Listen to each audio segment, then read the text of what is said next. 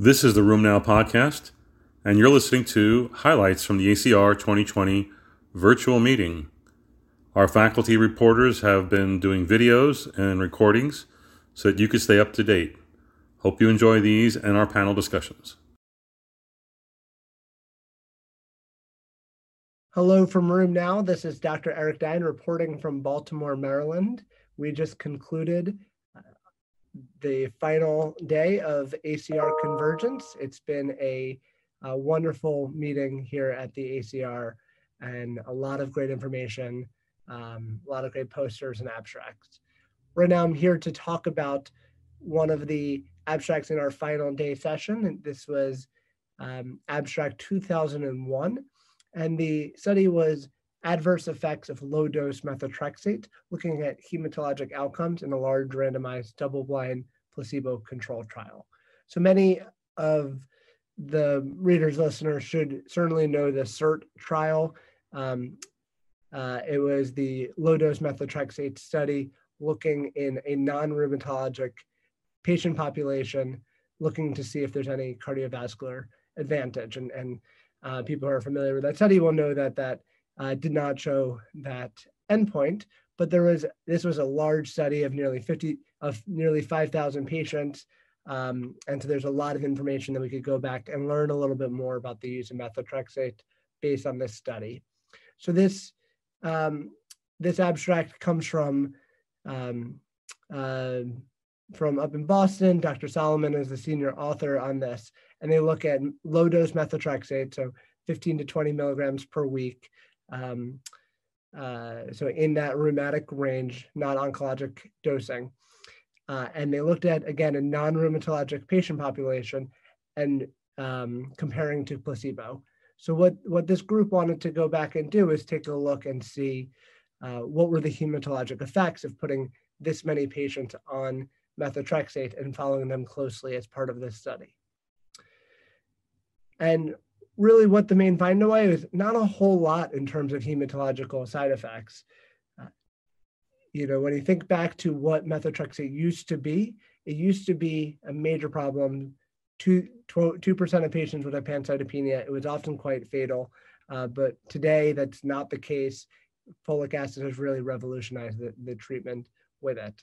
So in our patients that we found in this CERT trial, again, there was low-dose methotrexate, which was a mean of right about 15 milligrams per week compared to placebo. Cytopenias were rare. So two-line cytopenia was very rare in both groups. It was 4% in low-dose methotrexate, 3% in placebo.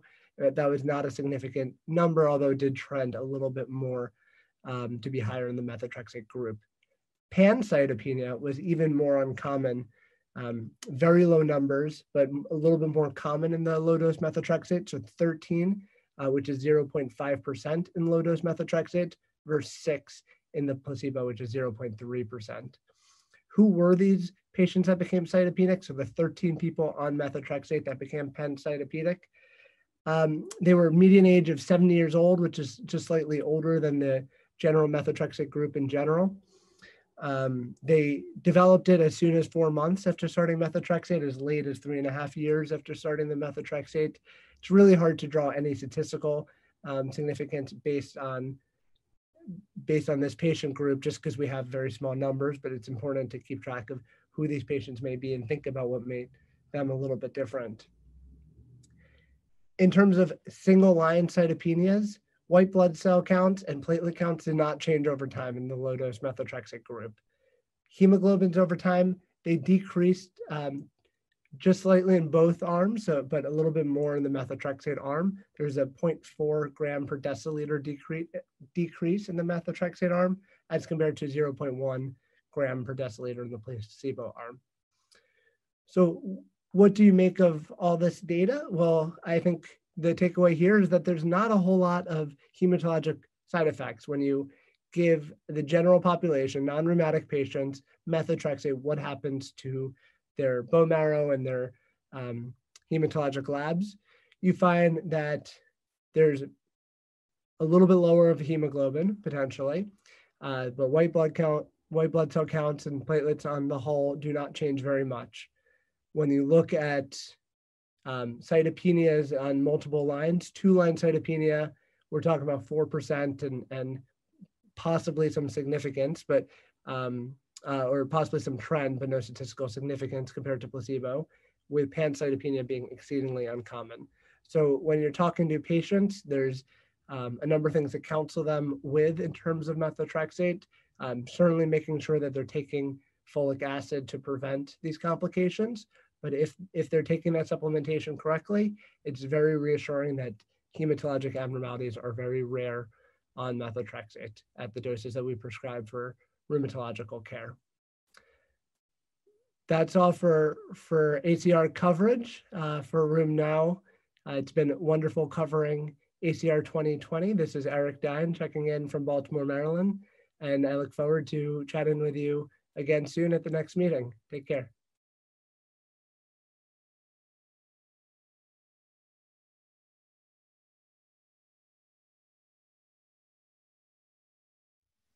Hello, I'm Jonathan Kay from the University of Massachusetts Medical School in Worcester.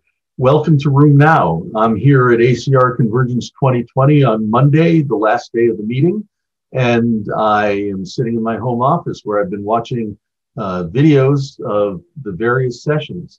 I was impressed with an abstract this morning that was presented by Si-Young Kim from the Brigham and Women's Hospital Pharmacoepidemiology Group on cardiovascular risk in rheumatoid arthritis patients treated with methotrexate or hydroxychloroquine.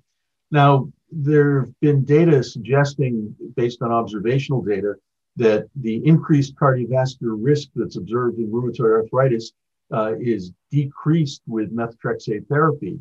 Hyun Choi published a paper a number of years ago showing that methotrexate therapy decreased mortality in patients with rheumatoid arthritis. Paul Ridker published a large study of about 5,000 patients with stable atherosclerosis who were treated with low-dose methotrexate in the New England Journal of Medicine in February of 2019. This study was stopped prematurely after about 2.3 years because the incidence of cardiovascular events was not lower in those treated with low-dose methotrexate compared to placebo. So this raises the question, how does this apply to patients with rheumatoid arthritis? Since that study was conducted in nearly 5,000 patients with stable atherosclerosis, but who did not have rheumatoid arthritis.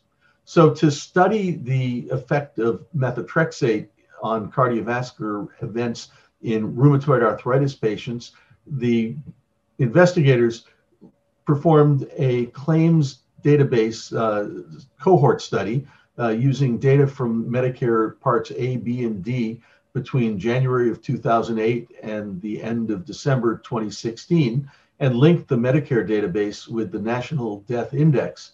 They included patients, all of whom were older than 65 years because they were on Medicare, and they enrolled rheumatoid arthritis patients who newly started methotrexate or hydroxychloroquine.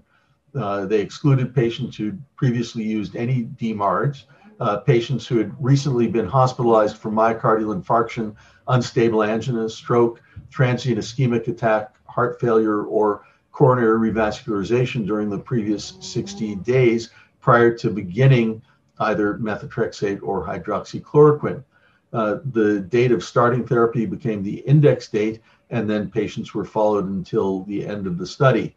The primary endpoint was the occurrence of a major adverse cardiovascular event with a composite endpoint of myocardial infarction, stroke, or cardiovascular death. And then secondary endpoints were individual events, myocardial infarction, stroke, heart failure, cardiovascular death, or all-cause mortality. Now, also assessed patients for many different covariates, including demographic features, rheumatoid arthritis-related medication use of corticosteroids, use of non-steroidal anti-inflammatory drugs, or COXIBs, which might increase the cardiovascular risk, comorbidities, the Charlson Comorbidity Index, a frailty index, other medication use, and healthcare utilization. Patients were censored at the end of the study period or when they discontinued drug, had an outcome, or died. They analyzed the data looking at patients controlled with propensity score matching based on baseline characteristics, and they calculated incidence rates for each of these events in the propensity score matched cohorts, calculating hazard ratios and 95% confidence intervals with a Cox proportional hazards model. They enrolled a final cohort of nearly 60,000 patients, 35,699 on methotrexate, 23,630 who were starting hydroxychloroquine. Patients were well matched for age, sex, and comorbidities, including atrial fibrillation, heart failure, coronary artery disease, stroke, or transient ischemic attack, hypertension, hyperlipidemia, peripheral vascular disease, diabetes, chronic kidney disease, and chronic liver disease. In terms of any oral glucocorticoid use, cumulative prednisone or equivalent dose, and use of NSAIDs or COXIBs, these were also matched, as well as use of drugs for treatment of cardiovascular disease or diabetes.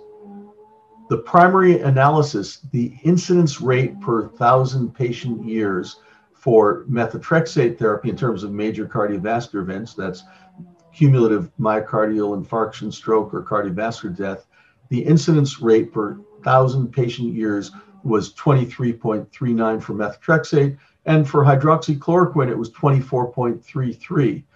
So the hazard ratio was 0.96 for methotrexate compared to hydroxychloroquine, with 95% confidence intervals across unity. And the cumulative incidence over time was not different, not significantly different for the two drugs. In terms of the secondary analysis, however, they found a lower hazard ratio of 0.80 for myocardial infarction and of 0.060 for heart failure, and a higher hazard ratio for stroke of 1.33, all of which had confidence intervals, 95% confidence intervals that did not cross unity. So the secondary analyses revealed a significantly lower incidence of myocardial infarction or heart failure among patients with rheumatoid arthritis treated with methotrexate compared to those treated with hydroxychloroquine, but a higher incidence of stroke. Interesting in that this is a paradoxical observation of different cardiovascular outcomes. So this study concluded that in this large observational study of older rheumatoid arthritis patients enrolled in Medicare, they found no difference in the risk of major adverse cardiovascular events, the cumulative MACE grouping, between patients who newly started methotrexate and those who newly started hydroxychloroquine. However, the secondary analyses, as I just mentioned, showed a greater stroke risk, but a lower risk of myocardial infarction and hospitalized heart failure among those treated with methotrexate compared to those initiating hydroxychloroquine therapy. No substantial difference in all-cause mortality between the two groups. So perhaps methotrexate therapy in rheumatoid arthritis patients lowers the risk of myocardial infarction and heart failure, but at the price of a perhaps slightly higher risk of stroke. These are interesting data, and it will be interesting to see whether these findings are borne out in an analysis of another claims database looking at individuals younger than age 65, and then perhaps an interventional study might be conducted in rheumatoid arthritis patients to try to assess the validity of these findings prospectively. I'm Jonathan Kay, and I welcome you to go to RheumNow website to look at other abstracts and other panel discussions, and look forward to seeing you again on RheumNow.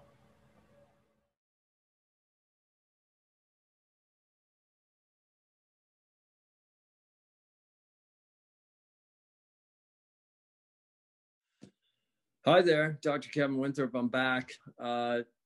Some discussion about COVID today at the Late Breaker prompted me to want to just finish this conference with COVID, because we all have COVID on the brain. We're trying to keep it off our brain, but it's overwhelmed us in so many ways, of course. And Jack wanted me to just answer a couple questions for you. First, I'll highlight the Late Breaker poster by Dr. Sterling Boyd from Boston. This was a cohort study between multiple healthcare centers. They found PCR positive cases and looked at rheumatic disease patients who were positive and compared them to control patients who were positive. 143 rheumatic disease patients and 688 non-rheumatic disease patients, all with COVID. And they looked at their outcomes. And what I think is the answer to the first question Jack wanted me to address was what they found. And what they found was the rheumatic disease patients seemed to be at about the same risk of being in the hospital as the non-rheumatic disease patients with COVID. And once in the hospital, their outcomes are largely the same. Their death rate is largely what we see in the general population. There's a few experiences, and in this one, the percent that ended up on mechanical ventilation was 15% versus 9% for the controls. But I've seen other data where those are more similar. And again, this is a pretty small study, and that difference wasn't driven by too many numbers. In terms of the percent in the ICU and the percent of death, it was equal between the groups. And I think that's the answer to the first question. Are rheumatoid arthritis patients or other autoimmune disease patients at higher risk? And so my answer, Jack, is I don't think they are, at least not what we've seen. If you look at the CDC overall hospitalization data for COVID, about 2.8% of patients in the hospital in the US with COVID have an underlying autoimmune disease, which is probably not too far off from what the background population prevalence of autoimmune disease is. In fact, it's probably higher than that if you add in all sorts of things. So I think, to me, it appears that they're at no higher risk of having it and no higher risk of being hospitalized should they have it than the general population. So why is that? I think one reason, and I've seen survey data to support it, that I think these patients in general are more risk averse, and they are taking more precautions in terms of masking, distancing, and avoiding potential high-risk situations. So that's one issue. Number two, perhaps some of the drugs they're on are protective in some ways. So if they do get it and they end up in the hospital, perhaps some of those drugs prevent progression or ameliorate already progressed disease. And of course, there are a number of RCTs we talked about the other day looking at the value of actually even using some of those drugs in the hospital therapeutically. But for people who end up having COVID who are already on those drugs, I'd say the observational studies so far, both in IBD, the Secure IBD registry, as well as the Global Alliance for Rheumatology data, so far suggest that those drugs aren't really increasing the risk of having a poor outcome. And if anything, there's some data from those two sources suggesting, again, it's observational, but suggesting maybe being on a TNF blocker is somehow protective from a more advanced or worsened outcome. Number two question, what DMARD or biologic drugs should be stopped? And I've been part of that ACR work group, and we've published some of our musings and decisions that are as database as they can be. They're increasingly more database as more data is known. But in general, we're saying, hey, if you get COVID, you should consider all these DMARDs similarly. You should stop them.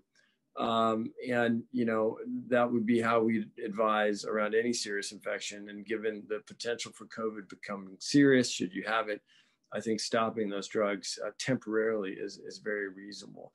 Prior to that, I don't think you need to stop them. Now, of course, if you're a contact to a case and you think you probably have it, then, again, you would stop it just as if you were a documented case. But, again, this may change. It's a fluid situation. But for right now, I think that's pretty reasonable based on the data that we've seen. What's the story with prednisone? Is it bad if people on prednisone get COVID? I think address that. I think the data, again, is observational data, would suggest people who are infected, who are on high dose steroids, seem to be more likely to have poor outcomes. Of course, I don't know if that's the high dose steroids or if that's some other, or just a marker for, worsened underlying disease or other factors that aren't being controlled for in those analyses. In the Global Rheumatology Alliance cohort study initially, they did do a multivariate analysis. So they did try to control for, differences in underlying disease and comorbidities, and they did see that still as an association. So And I've seen that in other data as well, although not as well modeled, but I think it's probably a real association. In terms of dexamethasone, obviously this is a different story. We're using this now as a standard of care in the hospital. If you look at that data though, it's really only supposed to be used starting at a certain point. In patients who are not receiving oxygen support, or they're receiving quote unquote regular or low dose oxygen support, there's really no clear evidence that the dexamethasone helps you at that point. In fact, the discovery data or the recovery trial would suggest that starting it earlier might even be detrimental. If you remember those survival curves, they didn't look favorable in those early patients. So it was really the patients on high pressure oxygen and beyond, those on BiPAP and mechanical ventilation, ECMO, et cetera. That was where the mortality benefit was seen and really being driven for in the dexamethasone data. So that's really where Dex is indicated. Number 4, should my patients get the vaccine? What's the vaccine landscape? I didn't go into that because it's about a 45-minute talk. You saw today very exciting news from Pfizer. It was just a press release. There was no data attached to it whatsoever, other than saying an early look at our vaccine trial suggests a 90% efficacy. Now, that's way beyond my wildest dreams. I think most of us were thinking these vaccines are going to come in the 50 to 60% range, might luck out, get a little higher, but 90% is really high. So whether that holds up with further analyses and when the study's done, we'll see. I would be tickled if it did, and that'd be fantastic. Now, of course, that's an mRNA vaccine. It's got to be kept really cold. So there's always these storage and transportation issues around those types of vaccines. So might complicate delivery, et cetera, and giving to a large population. But in that initial report, I think is really hopeful. So I hope it holds up, and I hope the other vaccines look that good too. Should you get vaccinated? Sure, yeah, you should when we have a vaccine, and when you can actually get it. It's going to be a while, but I definitely I think it's unlikely we're going to see many safety concerns from these vaccines. And like I said, the efficacy may be better than I was anticipating. We'll have to see. I suspect the efficacy will be different for different types of vaccines, but we're still months away from that. Number 5, drum roll, please. How long will the pandemic continue? I might have said this the other day, but I think it's going to just keep going for a long time. I mean, I think this virus has become endemic. I think we're going to probably see a seasonality to it, and it'll be several years before we get enough people in the world with immunity, either naturally or by vaccination. We also really still don't know how long immunity lasts. I mean, we do know people are getting reinfected after 3 months. So for some people, obviously, immunity doesn't last that long. And in some of those cases, they've had worse infections the second time around, which is counterintuitive. So we don't know. And I'm going to answer this question again for you in like 3 months when we have a lot more data. But for right now, I think we should just prepare to do things that Dr. Fauci told us all to do during his ACR talk: wear a mask, stay distant or somewhat separated, live our life as to the fullest as we can, but avoid large gatherings and do the right thing in terms of washing our hands and infection control. So for now, that's our best preventive effort. And unfortunately, we weren't all able to get together at ACR, but maybe next year we will be. We'll just all be wearing masks. I don't know. And I think wine should be involved too, because I'm optimistic about that. Anyway, I hope you guys had a great conference. I did. I actually really enjoyed cruising around the website when I could find stuff to look at it. And I thought some of the sessions went really well. So thanks very much, and have a great holiday season, everyone. Cheers.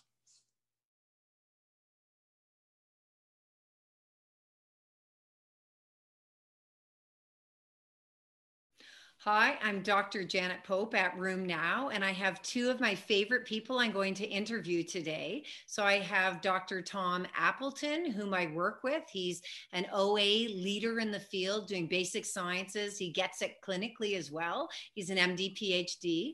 And I have with me the newly minted professor, Peter Nash. He's from Griffith, as well as many other universities around the coast, including Brisbane area. So, and as you all know, Peter Nash has been very busy on seronegative and some seropositive things at this meeting, as well as dabbling in many other things. So I thought, if I may, Tom, if you can give me what you think are the highlights for OA, then we'll cross over to PSA and then we'll have some more dialogue. So Tom. Thanks very much, Janet. It's a pleasure to be here. Thanks for inviting me. I think actually it was a great year for osteoarthritis. And actually, year over year, I get more and more excited about all the things that are in the works.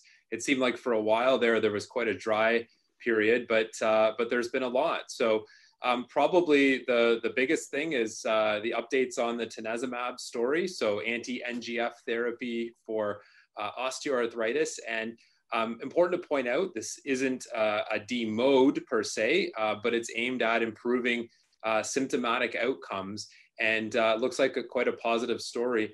I think overall, the tanezumab story is essentially two stories in one. The first is on benefit. Tom Schnitzer reported in pooled phase 3 analyses that at week 16, there were more patients who hit clinically meaningful endpoints in terms of WOMAC score, not just at all, but at 30% improvement, 50%, 70% cutoffs compared to placebo. So good early responses across the board. There was another abstract presented by Tahina Nioji, subcutaneous tanezumab, 2.5 or 5 milligrams. For those who had a good early response, we're actually able to sustain that out to 56 weeks of follow-up. So good long-term profile as well. On the other hand, the other part of the story, or the flip side of the coin, if you will, is really the safety one. And people have been following this story very closely. John Carino reported on abstract 1482, the integrated safety analysis. And so there's this new composite joint safety outcome for joint safety events. And that's comprised of rapidly progressive OA of two types. The first type is the most common by far, RPOA2, osteonecrosis, spontaneous insufficiency fracture as well. So there were events in all groups, and they happened more in the tanezumab groups, and certainly a dose response effect. So, you know, there certainly is something to follow here. It'll be interesting to see how the FDA handles this. It's already before the FDA. You know, I think in the future, it'd be nice to see comparison against joint injections, so corticosteroid injections. This was another theme that came through loud and clear this year, is potential concern about corticosteroid injections and what that means for safety. I think it's way too early to know for sure. We need well-controlled studies to look at that. And so probably more to come there. But overall, two stories, benefit and safety, it works, but potential downsides as well. So we'll have to see where this goes. So I have two follow-up questions for this. So I saw the one set of data, over 3,000, I think 3,100 patients or something. But at the end, and it wasn't all that long a study, there was only over 1,000 that they were analyzing. What, like, is this what happens in long-term OA trials, or what's with that? You mean just in terms of the total number of patients? Yes. Yeah, there was a huge dropout on one of the abstracts, and I didn't clearly understand why.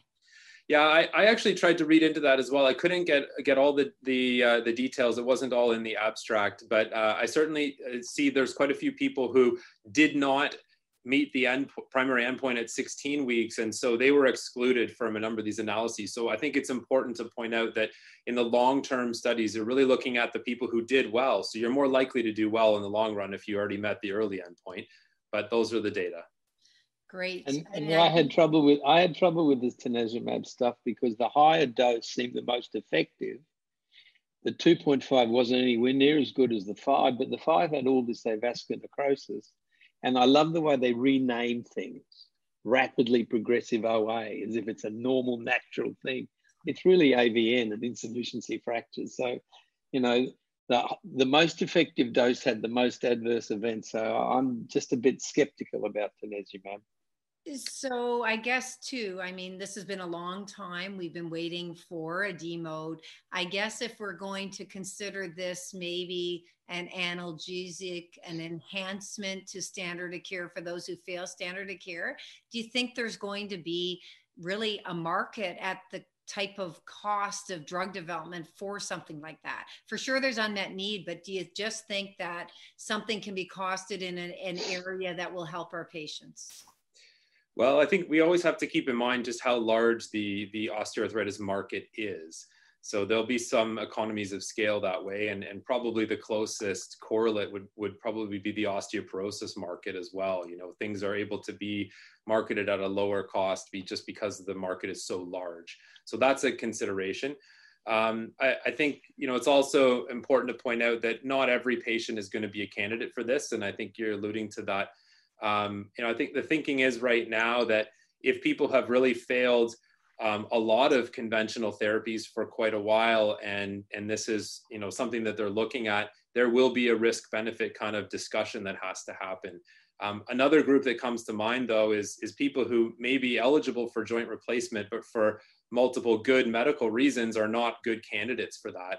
And so, you know, you're sort of asking yourself, well, what other options might there be? And your threshold for risk might be a bit higher there. So those are some of the clinical discussions I think that would end up happening. But again, we can't get ahead of ourselves. This is not approved. It's still being reviewed. Great. Peter, can you tell me what you think are some of the highlights looking in the PSA area and either our evolution of thinking or in trials as well? Well, the big things in the PSA field are trying to establish which PSO patients go on to get PSA. And Jose Scher and Joseph Merola have been doing a lot of work looking at risk factors, which patient will go on and which patient won't. And there's some nice abstracts looking at PSO patients treated with aggressive biologic therapy for their skin. Does it prevent them developing PSA subsequently?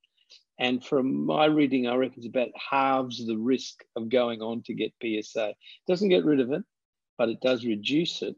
And I think those long-term studies will be very interesting. We now have a plethora of treatment choices. A couple of extra IL-17 inhibitors, one from China, one from Russia. So we'll have at least 5 to play with. And brodalumab didn't make it, so that would have been the 6th. The JAKs are now in the PSA space, and the upadacitinib data is very impressive because it covers all the domains and it has excellent skin response, which the Filgo and Tofa don't have quite as good skin response as the UPA does. No new safety signals in the PSA world from JAKs. Here in the Skin Cancer Capital of the world, we're very cognizant of whether you're going to add non-melanoma skin cancer issues to all the biologics, including the JAKs, and there doesn't seem to be any issue or signal there. So all the domains, including skin, are covered, and the risk doesn't seem to be any different to what we're used to in RA. There's an interesting SECU paper where there's differences between the genders in baseline disease activity and how they respond to therapy. So there's talk of stratifying people going into PSA studies based on their gender now. The thing that they didn't look at, which I'd have been interested in, do genders have different adverse effect profiles as well? Are there different issues we should be looking at? For example, the JAKs, are we going to see HPV as an issue in our younger women that needs to be looked at, given that there's a zoster signal across the class? So there's lots of interesting treatment choices now. The P19, 23 inhibitors looking very impressive. First study ever maximized, which looked at PSA axial disease. So there's a lot happening. Great. Can I ask you though, on the gender, was it that women just start worse, so they end worse, so they have more pain and suffering, and therefore the delta is kind of the same and they end worse? Or does it really look like a different kind of response? No, I think we just don't know. I think you're probably right with what you're saying, but no one's looked at it before. So And we've got so much clinical trial database to look at. Maybe we should look at other therapies as well. Yes, makes a lot of sense. And because we have the placebo arms as well. So in RA in general, women start with higher pain, sometimes in the RCTs, higher burden of disease, and the delta seems to be the same. So if you start a bit worse, you end a bit worse on average. But Sure. It is tough to know if it's just the dynamics of where you start or if there's a difference. So what about the TIC2? So is TIC2, with the phase 2 trial was presented, I think it was a late breaking poster by Phil Meese. Do you have any opinion on that, Peter? Well, it looks nice. It works very well in PSO. And this is the first study to look at PSA. And I think it'll find a place as well. It's interesting that it's a different mechanism. It's not that reversible JAK inhibition that we used to. It's a covalently bound, permanently bound. And so that's when we have to make sure that there's no downside from a side effect point of view. I mean, the VTE thing is one of those things that we still haven't settled with the JAKs. Is it a class effect or is it a JAK2 inhibition effect? I'm not sure it's adequately worked out yet.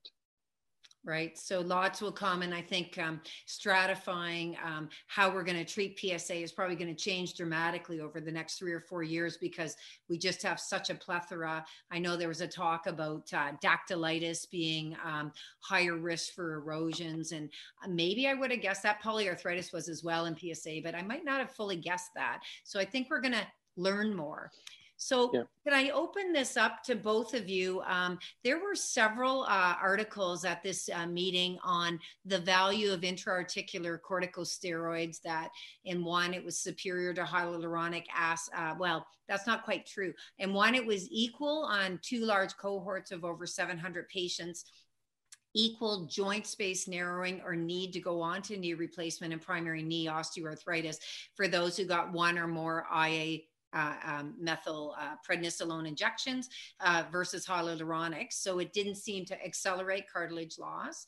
There was another one, a nice RCT looking at intra-articular steroids plus lidocaine versus lidocaine alone, showing KOOS, K-O-O-S, some outcome measurement was better. And they're going to do some interesting sub-analyses, and strongly, strongly positive with a small n.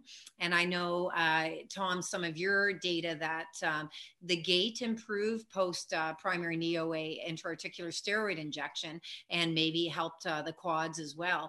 So with those things in mind, you know, I think that there's been a lot of backlash in the media that intra-articular steroids accelerate cartilage loss, or not so good. And there also, there's a meta-analysis as well, I guess, that analgesics such as lidocaine can also accelerate cartilage loss. So can I have both your takes on what do you tell patients? Do you think we need more data, or do you think we have enough data to keep doing what we're doing and feel comfortable with it? Well, I'm happy to chime in on that. I think there's certainly a lot to discuss, but I also am I'm optimistic that over time we'll be talking about corticosteroid injections less and less in this area, which will be really nice to be able to do at some point. So yeah, so you're absolutely right. Really mixed effects, and I think that just underscores the pleiotropic effects of corticosteroids. They have atrophying effects on some tissues. They're potently anti-inflammatory. They're also anti-pain for non-inflammation related reasons.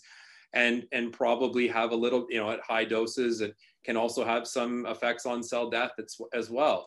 One of the things that I often think about is, okay, how much and how often and in which patients? So we have to be careful in a lot of the cohort studies that are either uncontrolled or potentially subject to channeling bias, where, you know, these people might have progressed anyway. And unless we have a really good controlled arm, ideally with randomization, we're not really going to be able to answer the question very clearly. And so I always refer back to the study that Tim McAlinden did, and it was published in 2017, so a few years ago now, where they had a randomized trial for 2 years of corticosteroid injection, same dose, compared to saline injections every 3 months for 2 years. And regardless of whether the patients really needed it at that moment or not. They clearly needed it to get into the study, but they didn't necessarily need it every 3 months, but that was the protocol. And yes, they did have a little bit more cartilage thinning, 0.1 millimeters after 2 years of repeated injections, but it wasn't worse than that. And both arms progressed regardless. So I think number one, steroids don't cure OA, and they clearly don't, stop your joint from progressing structurally. They have a short-term transient benefit, and that's clearly reflected in the guidelines. And that's usually what I talk about with patients. And then hopefully we'll have something that'll be better than steroids in the future. But possibly a little more for me, expensive. Yeah, Peter, go for it. Well, for me, steroids just temporary symptomatic relief. And in the new molecules group, we're looking at a couple of very interesting new, there's a modified human angiopoietin-like 3 protein in NeoA, which looks very interesting at preserving cartilage, and one injection is very long lasting.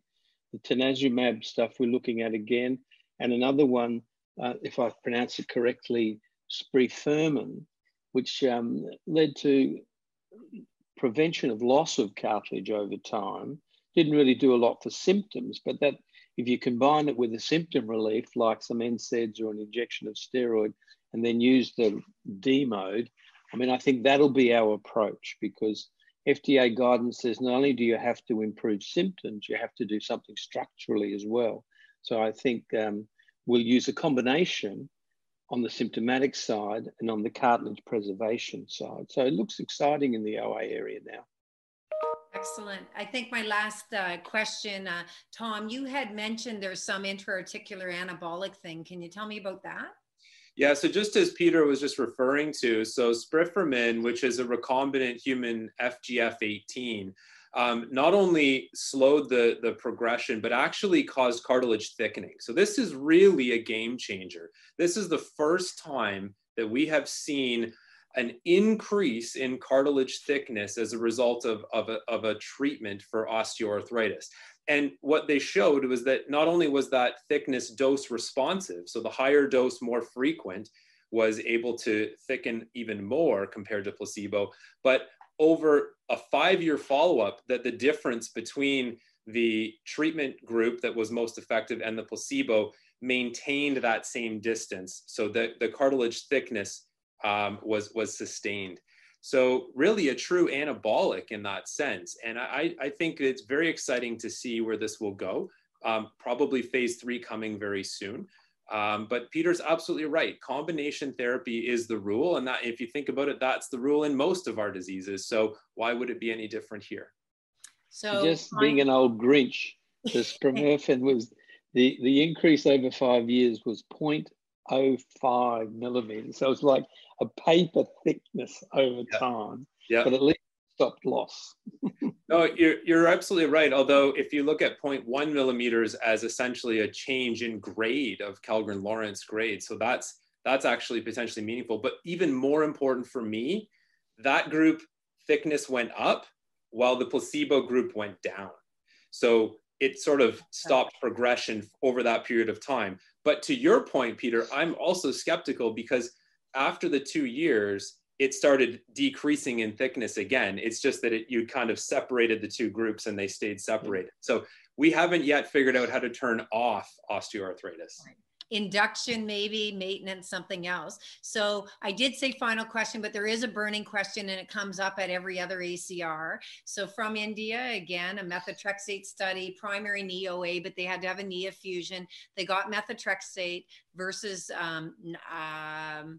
I think it was glucosamine, and they did the stats pre-post instead of between groups differences, but a sizable enough N and very, very strong statistics. So should I be dishing out some methotrexate? Maybe it'll prevent psoriasis, which will prevent psoriatic arthritis, but should I be doing that in a swollen knee osteoarthritis, not clinically CPPD, not probably hydroxyapatite, not uric acid, where they're failing a lot of stuff and maybe too young to move on to a replacement? Yeah, so I think people have been using methotrexate off-label for this purpose for quite some time. The story continues to evolve. I'm not sure this is a slam dunk just yet. You're right, it was compared to glucosamine, and as a 3-month response. So there was a statistically significant response within group in terms of the WOMAC pain. but we didn't actually see the stats compared to the glucosamine group. So I'd like to see that fully reported out.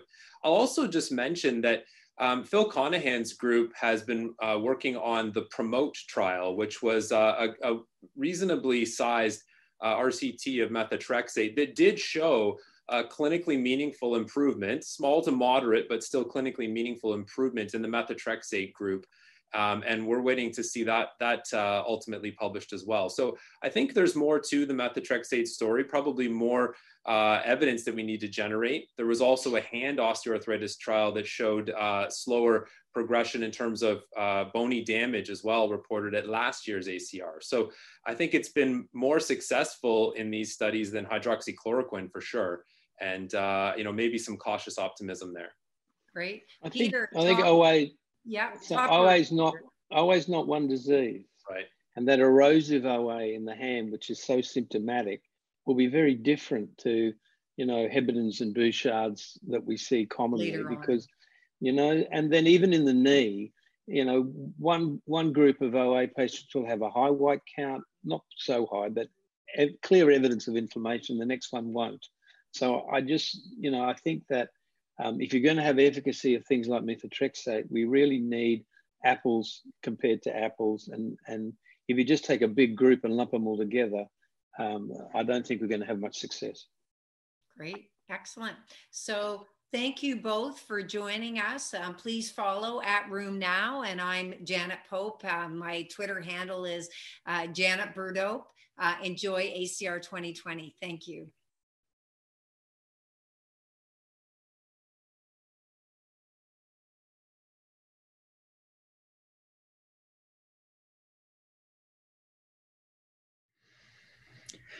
Hello again. Michael Pellinger here from NYU School of Medicine, talking about gout for RoomNow. Today is Monday. It's the day of late-breaking abstracts at the ACR meeting, and I'd like to talk to you today about the infamous black box warning on febuxostat in the context of late-breaking abstract L01, a report of the so-called FAST trial. Just to remind you, when the FDA initially reviewed the phase 3 trials and approved febuxostat, they noted a non-significant increase in cardiovascular risk. Accordingly, they requested that the sponsors follow up with a trial to further assess risk in a phase 4 study. That trial was called CARES and included about 7,000 patients with gout and cardiovascular disease. Subjects were treated with either allopurinol or febuxostat, and the trial found no difference between the two in terms of its primary composite endpoint of all possible cardiovascular outcomes, basically.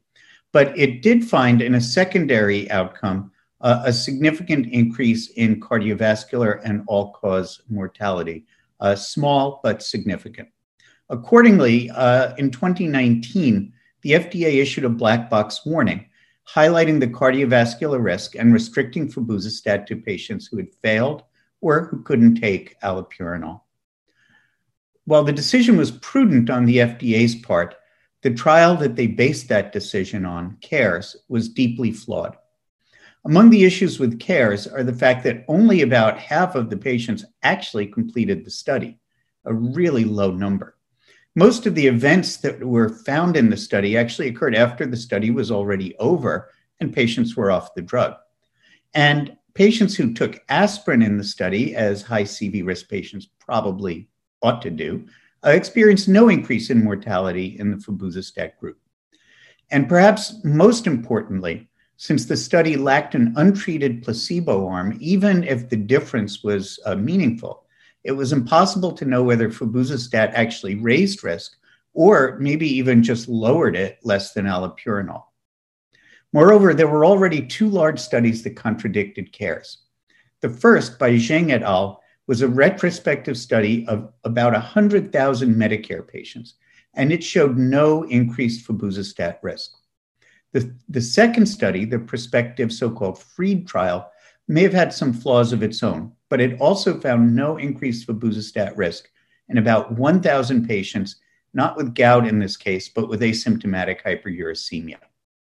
But what everyone has been waiting for was a study mandated by the European Medicines Agency, essentially a European equivalent of CARES. And now that study is here, presented by Thomas McDonald and his group.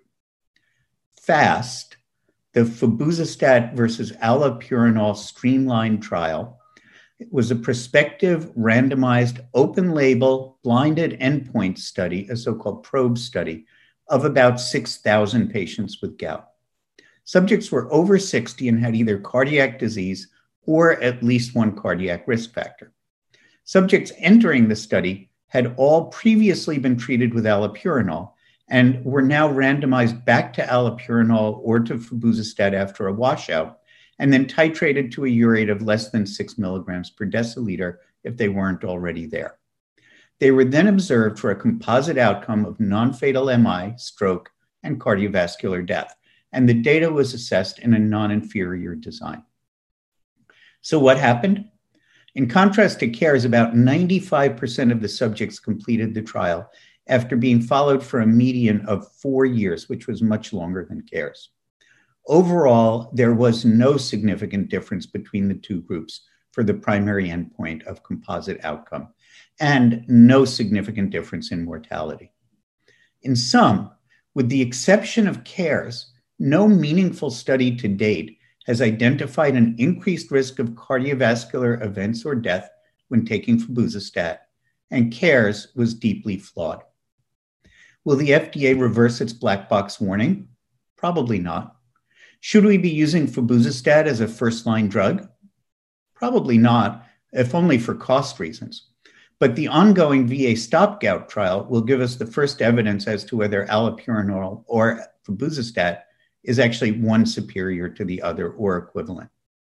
In the meantime, though, when as practitioners we do see the need to prescribe febuxostat, we can all sleep a little easier knowing that FAST and FREED have failed to reproduce the results of CARES.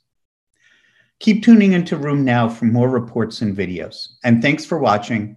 I'll see you next time.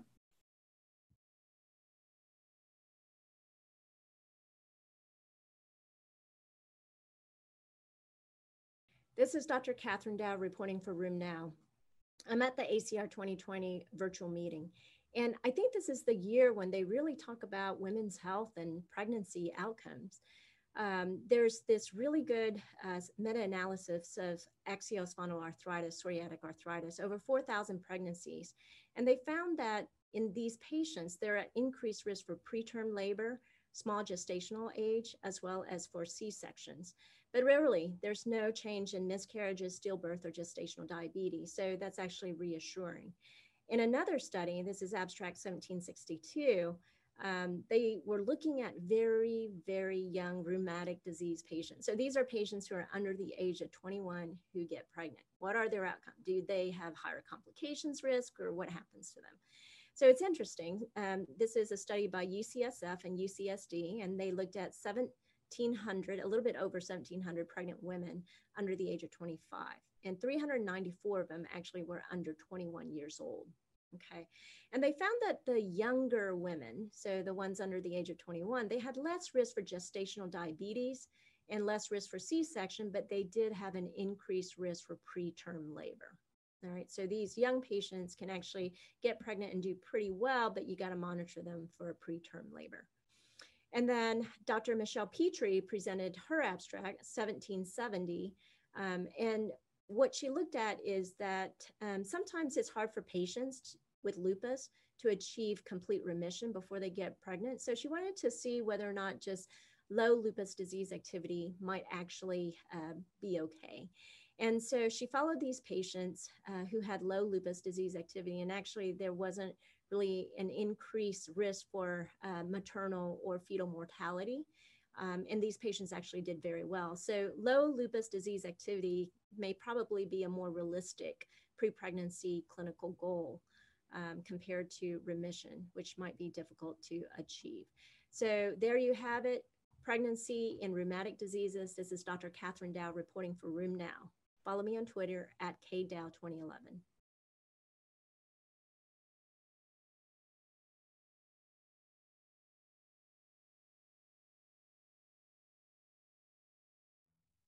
Hello, this is Leanne Gensler reporting on the last day of ACR 2020 for Room Now on the topic of spondyloarthritis. I'm in San Francisco.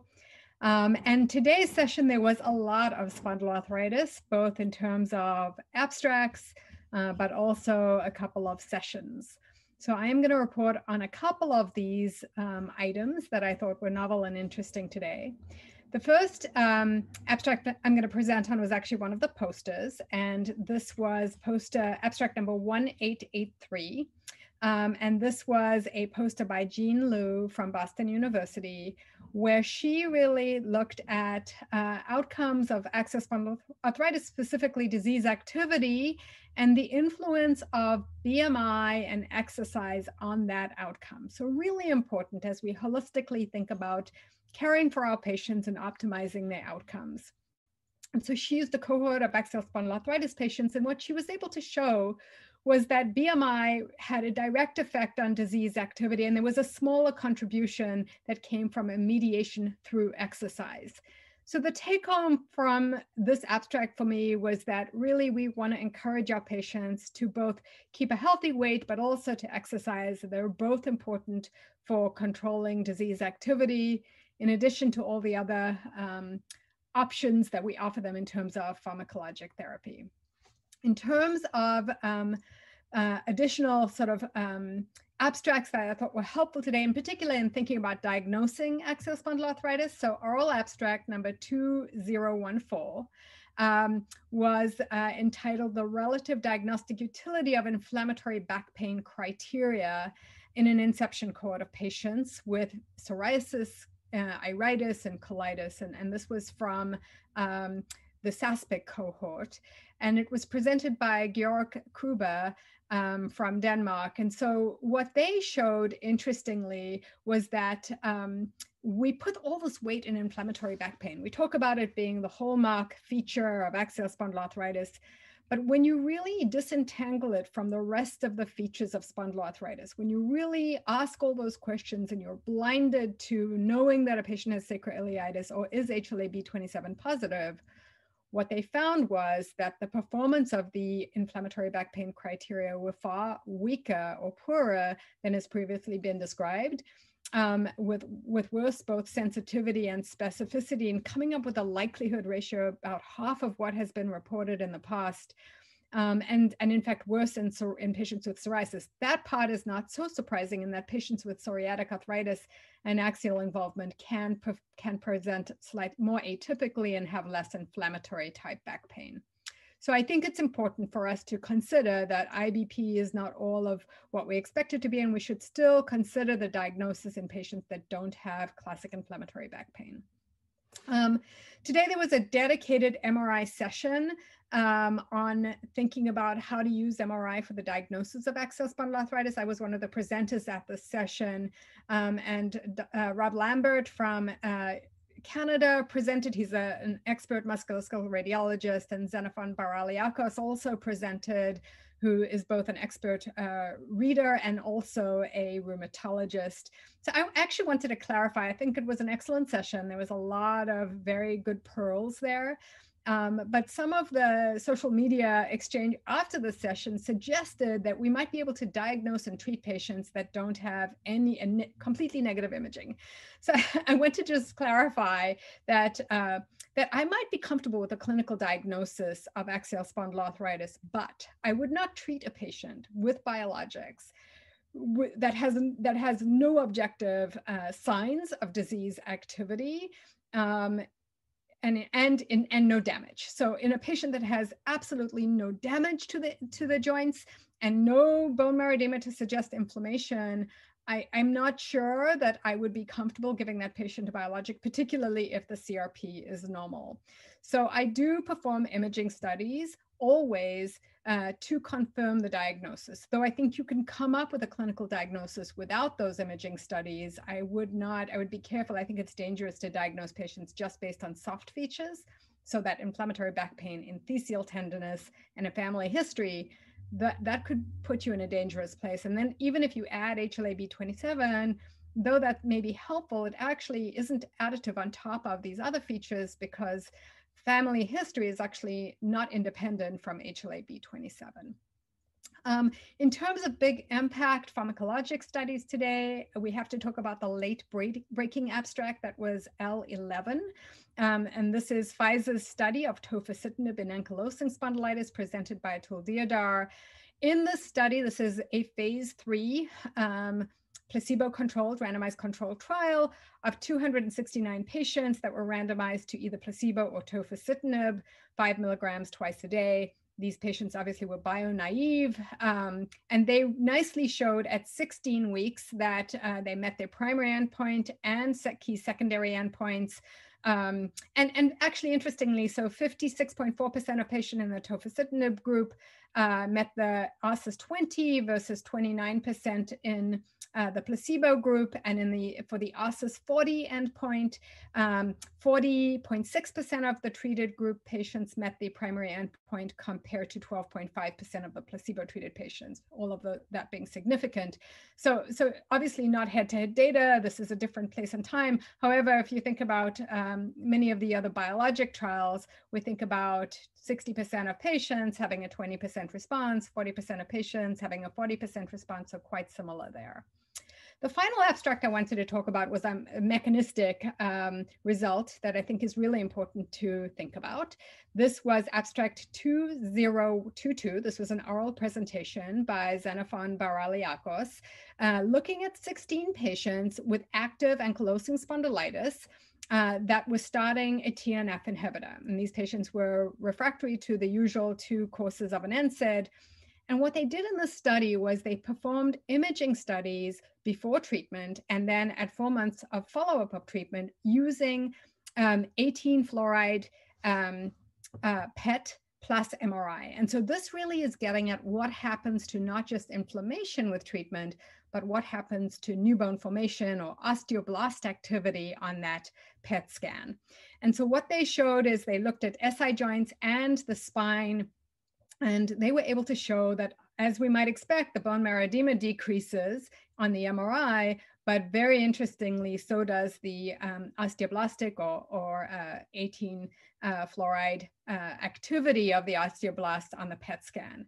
They didn't comment on what happened to NSAID use in follow-up, and this might be interesting to think about. This is a small number of patients, of course, but it is interesting to think that NSAIDs may also have an effect and how that may interact with the exposure to the TNF inhibitor. So I would love to see those results too, but very interesting to see, disease modification potential from biologics in a very causal way, though of course this was short-term follow-up and longer-term data would be interesting. So this is Leanne Gensler reporting for RheumNow. For more information, please go to RheumNow, and we will see you next year in 2021.